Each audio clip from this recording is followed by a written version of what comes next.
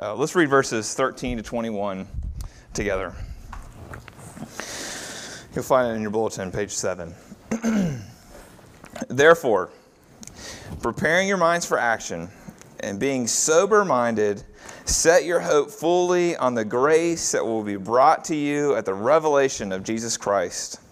As obedient children, do not be conformed to the passions of your former ignorance, but as He who called you is holy, you also be holy in all your conduct. Since it is written, you shall be holy, for I am holy. And if you call on Him as Father who judges impartially according to each one's deeds, conduct yourselves with fear throughout the time of your exile, knowing that you were ransomed from the futile ways inherited from your forefathers, not with perishable things such as silver or gold, but with the precious blood of Christ, like that of a lamb without blemish or spot. He was foreknown before the foundation of the world, but was made manifest in the last times for the sake of you, who through whom are believers in God, who raised Him from the dead and gave Him glory, so that your faith and hope are in God. The word of the Lord. Let's pray. Father, I'm just reminded of a passage in Mark 9 where you healed a man with an unclean spirit, and your disciples had tried beforehand, and they were unable to. They came to you and said, well, why couldn't we cast out this man with unclean spirit? And Lord, you said that some things are only possible through prayer. And so, Lord, we recognize even now, Lord, that what's going to change us is not the attention to which we give the sermon. What's not going to change us is the preparation that I did this week. What's going to change us is your Spirit. And Lord, we call on your Spirit to unite with your word and make us new people. Breathe new life into us. Do this for your glory, we ask. In Christ's name, amen. If you've been aware, you'll see that there's Christmas decorations going up downtown. It's November the 6th, and they've been up for every bit of a week. And some people have got a real strong opinion about when you're supposed to put up Christmas decorations. I was with someone last night, and they said they started decorating their house yesterday. So it's not just commercialism. You know, you can blame the stores all you want for putting out stuff early, but what about when you do it in your own house on November the 5th? I saw Christmas displays in the stores as early as October 1st. 94.5's already started their 24/7 Christmas gig. And this really grates against some people, because some people think that you've got to wait till Thanksgiving. You've got to wait till December 1st. But whatever your opinion is on when you're supposed to start Christmas decorating or celebrating Christmas, you have to admit it's never a bad time to watch The Elf. The Elf is a Wim Hof family staple. It features Will Ferrell, which is hilarious because at least Google says he's 6'3", and I promise you, being 6'5", he definitely weighs more than 200 pounds. So it's hilarious that there's a 6'3", 200-plus person playing an elf. And how the story goes is that when Buddy is a child, he sneaks into Santa's bag, and he's carried back to the North Pole on accident, and he's raised by elves, which again is hilarious. And early in the movie, he finds out that he's actually not an elf. He's actually the son of Walter Hobbs and Susan Wells.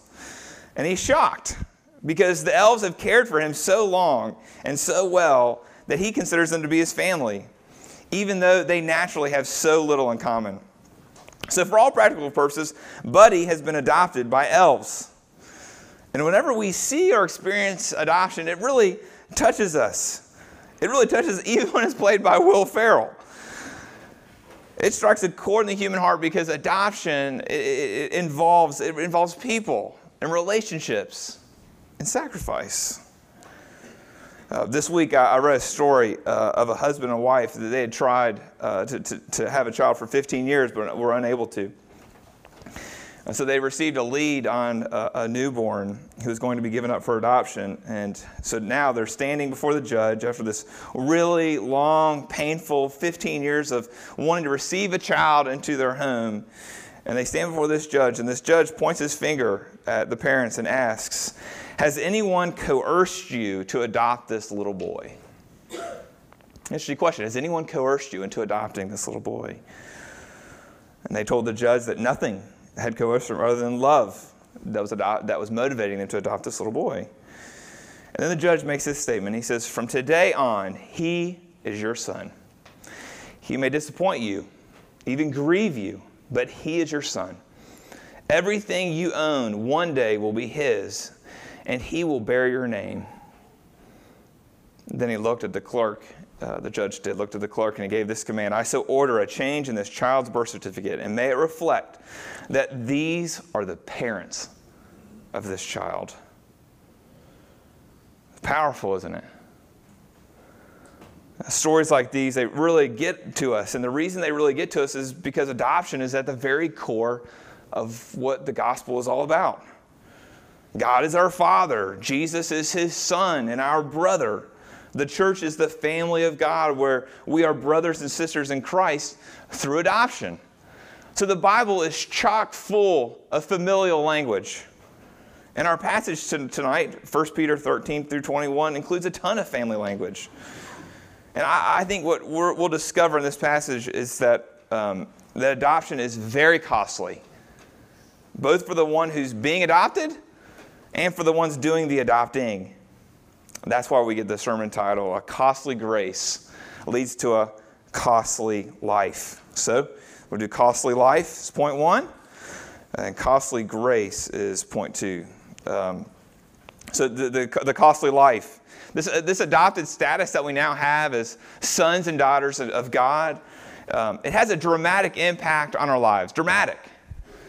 And though it costs absolutely nothing to be adopted, the one adopted has to acclimate to this whole new way of living. And this new way of living for us in the family of God is better than living in our former environment. But it's new and it's unnatural. It's as new and unnatural for us as it is for Buddy to be an elf. But those who are adopted, they don't have the DNA of those who've adopted them. So there involves this period of adjustment. And so as sons and daughters, adopted sons and daughters, this new way of living is holiness. And it's patterned after our Father. Because our Father, verse 16, is holy. So if our Father who has adopted us is holy, we too must learn his ways as his sons and daughters. And this word holy, again, this is like sanctification. We don't use this a lot unless we're cussing a lot, this word holy. But many theologians and biblical scholars say if you had to describe God in one word, what would it be? Many would boil it down to just that God is holy. And what holiness really means is that God is set apart. He's different. There's so much about him that makes him distinctive from us. So take all his other characteristics and you just put holiness in front of us. How is his love different than ours? It's holy love. How is his power different than ours? It's holy power. How is his knowledge different than ours? It's holy knowledge. So he's altogether different than us. So it should be no surprise that he's calling us to be holy too. He's calling us to be set apart. And this is our distinctiveness that we're found as exiles. If you've been with us the last several weeks, you'll see at the beginning of 1 Peter, you'll see that we're called exiles. What does it look like when you are the minority culture in a majority culture? When you're an exile? See, as adopted children of God, we don't think, we don't feel, and we don't act like those around us. That's holiness. And this distinctiveness, it's brought out. It's brought out by our new status as being adopted. You see it in verse 13, where Peter says that we're obedient children. He doesn't call us obedient Christians or obedient believers. He calls us obedient children. And then you see that God is called Father, both in verse 16 and verse 17. And I think what we'll see is that it's going to take, this costly living is going to take thinking differently, feeling differently, and acting differently. It's not just learning this new behavior, but it's holistic, and it's not going to leave any part of our lives untouched. And what's called for, this distinctive living, he calls it in verse 14, he calls it obedience, and he calls it holiness in verse 16. So what does obedience look like? What does holiness look like? Well, it looks like this thinking, this feeling, and this acting, behaving. So let's look at each of those three things. This costly living is going to be, first, thinking differently. Look at verse 13. Verse 13, the very first thing, he says, preparing your minds for action. And then it says, and being sober-minded. He doesn't use the language of heart. He doesn't use the language of behavior here, but he uses our minds. And then he says right there in that first phrase that there's this direct link between our minds and our actions. But we don't prepare our minds just for the sake of increasing our knowledge. We're meant to do something with what we know. And if you've been around Christianity, you'll see that the life of the mind is a very important topic for Christians. That's why through the history of the church, we've taken education so seriously. It's because the life of the mind matters. The mind is what processes the truths that are revealed in Scripture. And many of these truths are going to require much intellectual energy to come to a place of understanding. But oftentimes we see that learning theology or learning more about the Bible is an end in itself. Whoever's best at Bible trivia is the most mature Christian. And I've heard lots of people equate Christian maturity by how much we know. Some of us, we feel like utter failures because we don't know much. And others of us feel really superior because we know a lot about the Bible. But Paul in 1 Corinthians 8, verse 1, he says, we know that all of us possess knowledge. But this knowledge puffs up, but love builds up. If anyone imagines that he knows something, he does not yet know as he ought to know. But if anyone loves God, he is known by God. So Paul's saying that knowledge builds up, that knowledge puffs up. What he said is that it makes us arrogant. And if the knowledge that you have has made you arrogant about what you know about the Bible, what you know about Christianity, it's time to repent.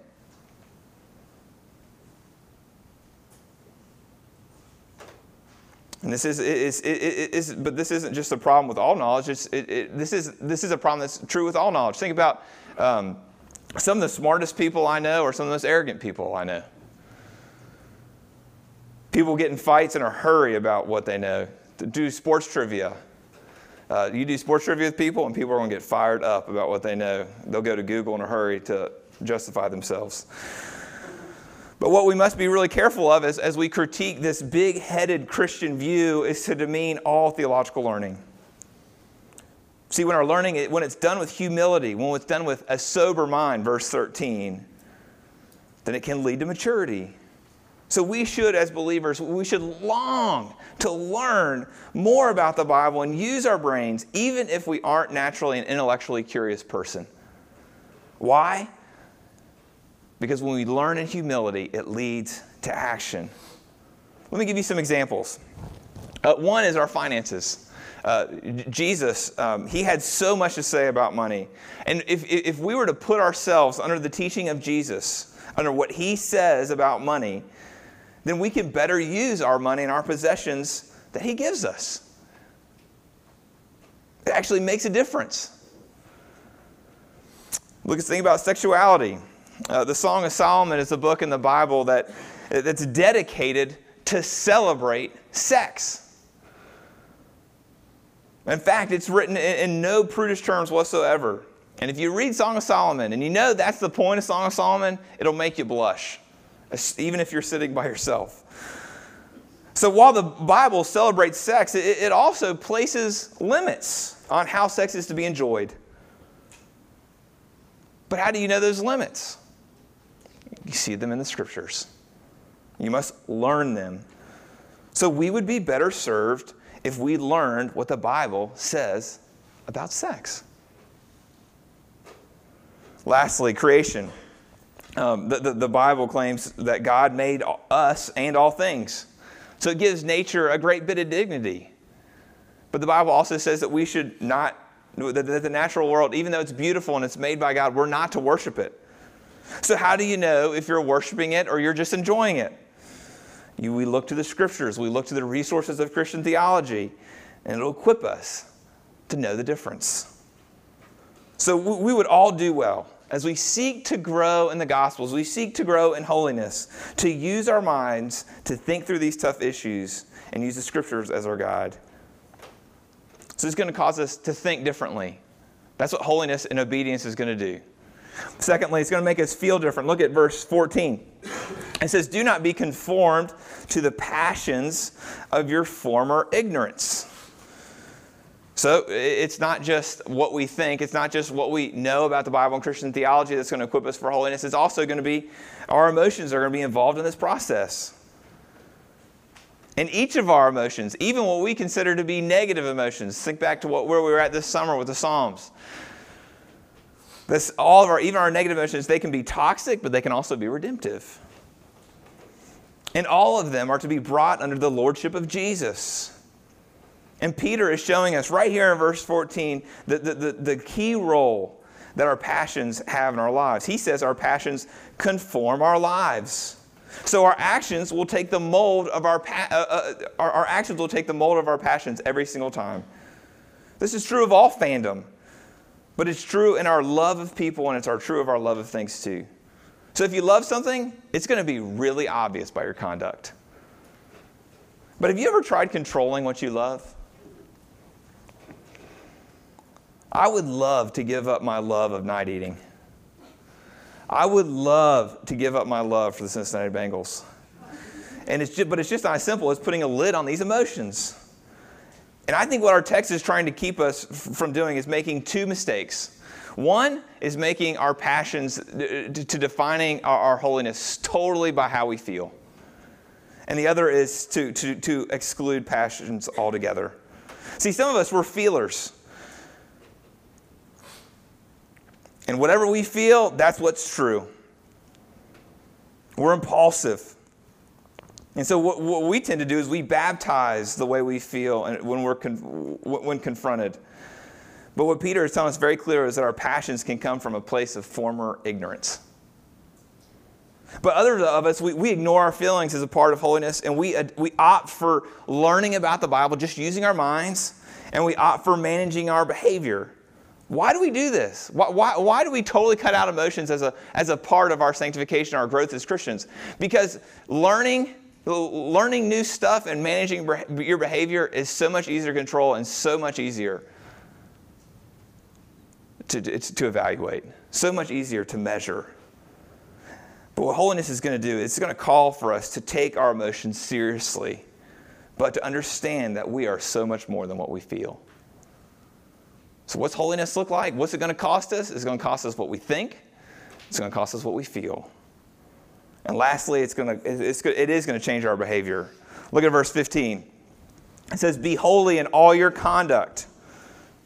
And in verse 17, it says, according to each one's deeds. It doesn't say that God's going to judge us according to our thoughts or according to our feelings, but it's going to be according to our deeds. Isn't that really weighty? Doesn't that feel extremely intrusive?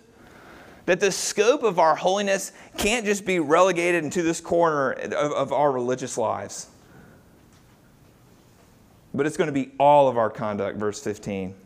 And then, according to verse 17, none of it's going to go unnoticed. For our Father judges according to each one's deeds.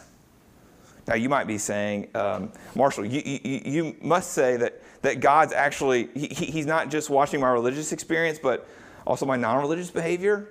You're also saying that He's just as aware of what happens in this hour and 15 minutes of church and the other 166 and 3/4 hours of my week? Yes. He knows it. And He's calling for your holiness.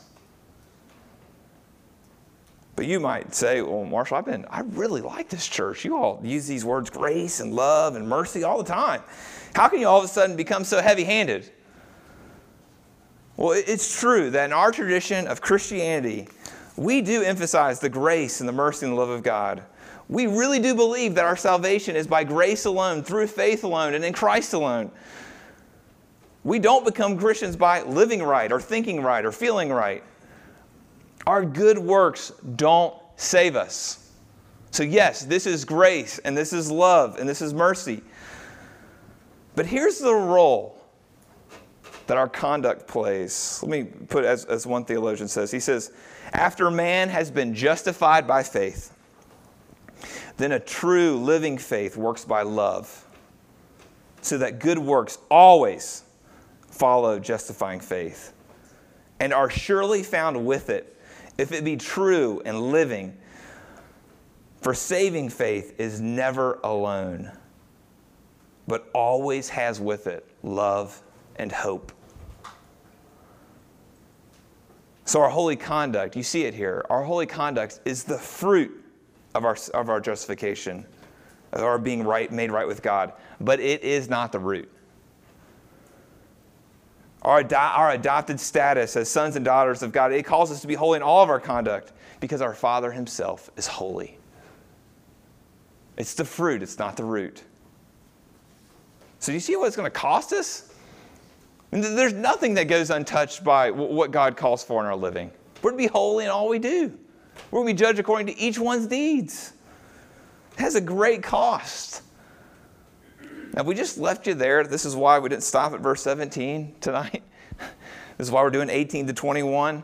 It's so that you're wooed and so that you're motivated to obey what Peter's just laid out. And you'll see in 18 to 21, you'll see a costly grace.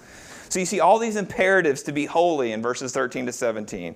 But they're sandwiched. They're sandwiched between 1 to 12. If you've been with us for 1 to 12, it's just been what God has done, his grace, what God has done, his grace, what God has done, his grace, over and over and over again. We get into 18 to 21. Here it comes again. It's all about what God has done. And then you've got these 5 little verses right here, sandwiched between 4 on one end and 12 on the front, 4 on the back end, 12 on the front end, where it calls us to do something.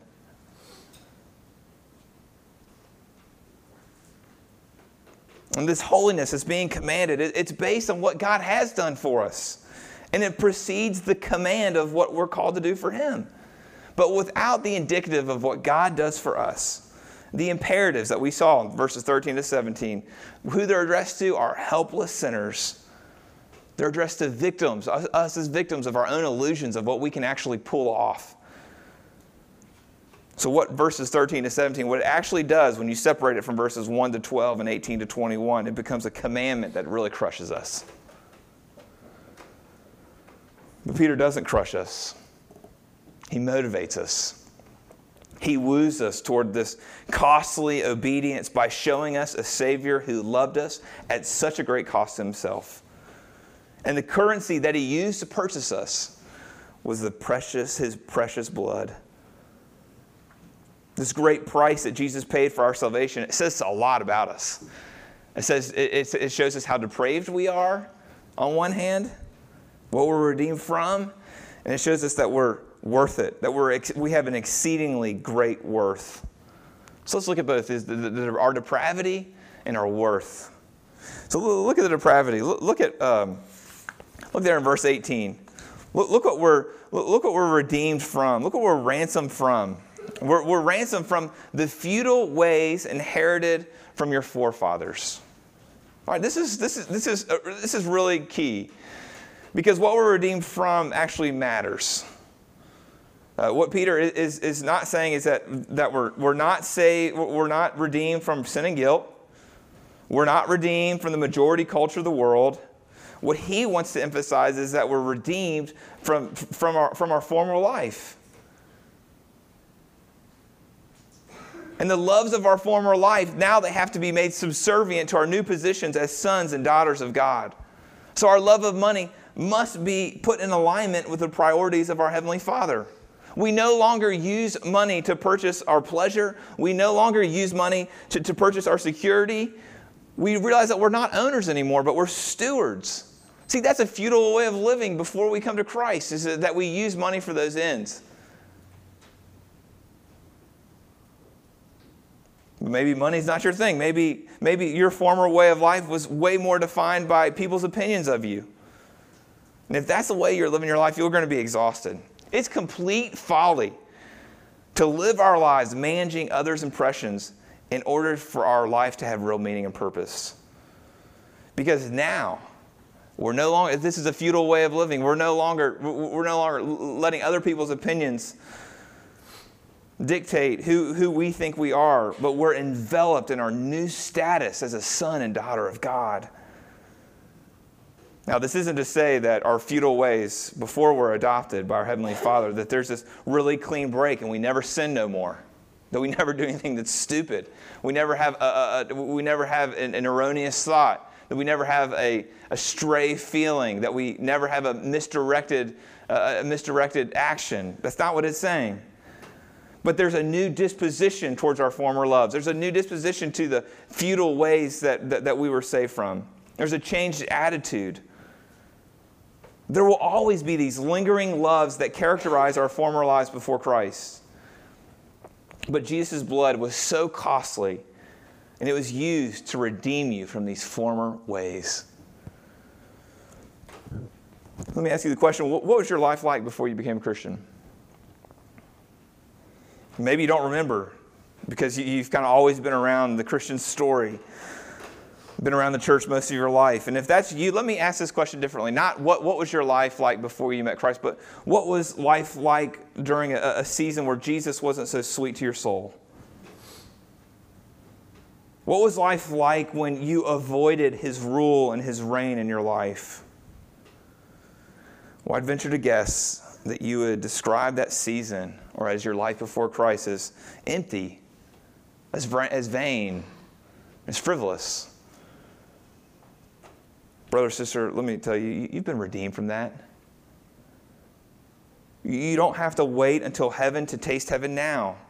You really can reject the vanity offered and the idols of sex and reputation and power and accomplishment and family and grasp the firm hope offered in the resurrection of Jesus.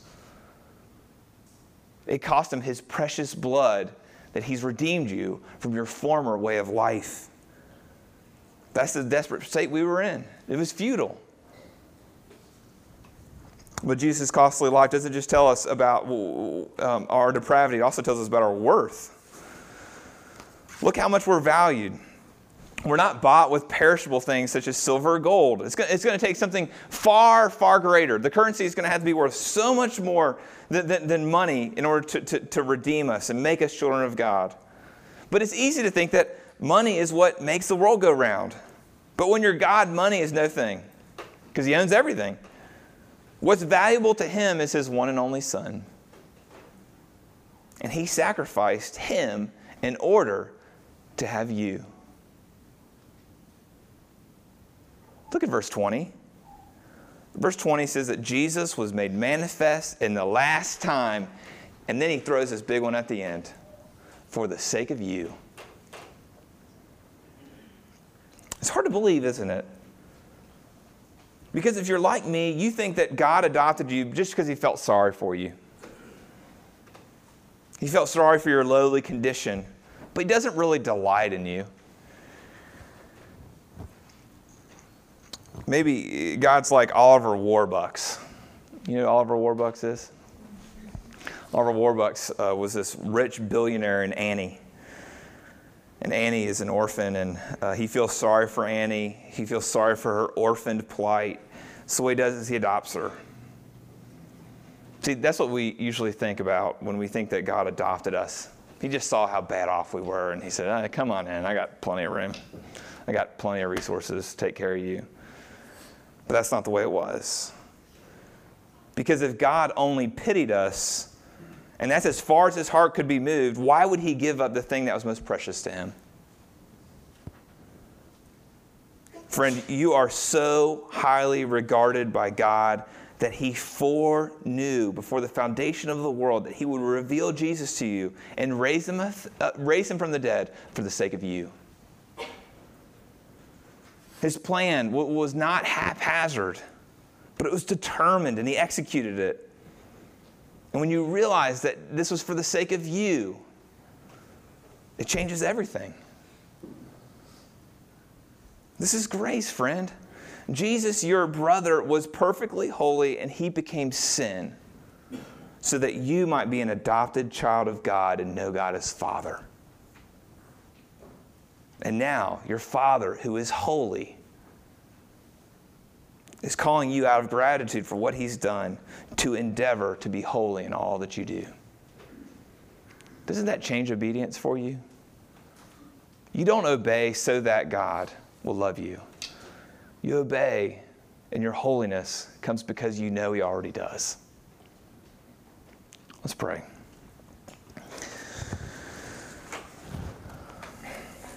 Father in heaven, thank you that you don't just pity us, but you actually delight in us. Oh, Lord, I pray. I pray for those of us who are beat up by our own sinful hearts, by what we've experienced in our past. That's really hard to believe. We've never been delighted in to any measure, let alone, and definitely not by the measure that you delight in us. But Lord, help us to believe that to be true. Lord, I pray that we would bask in your love for us, and Lord, that we would obey because we know you, because we trust you, because you've adopted us. We pray these things in your name. Amen.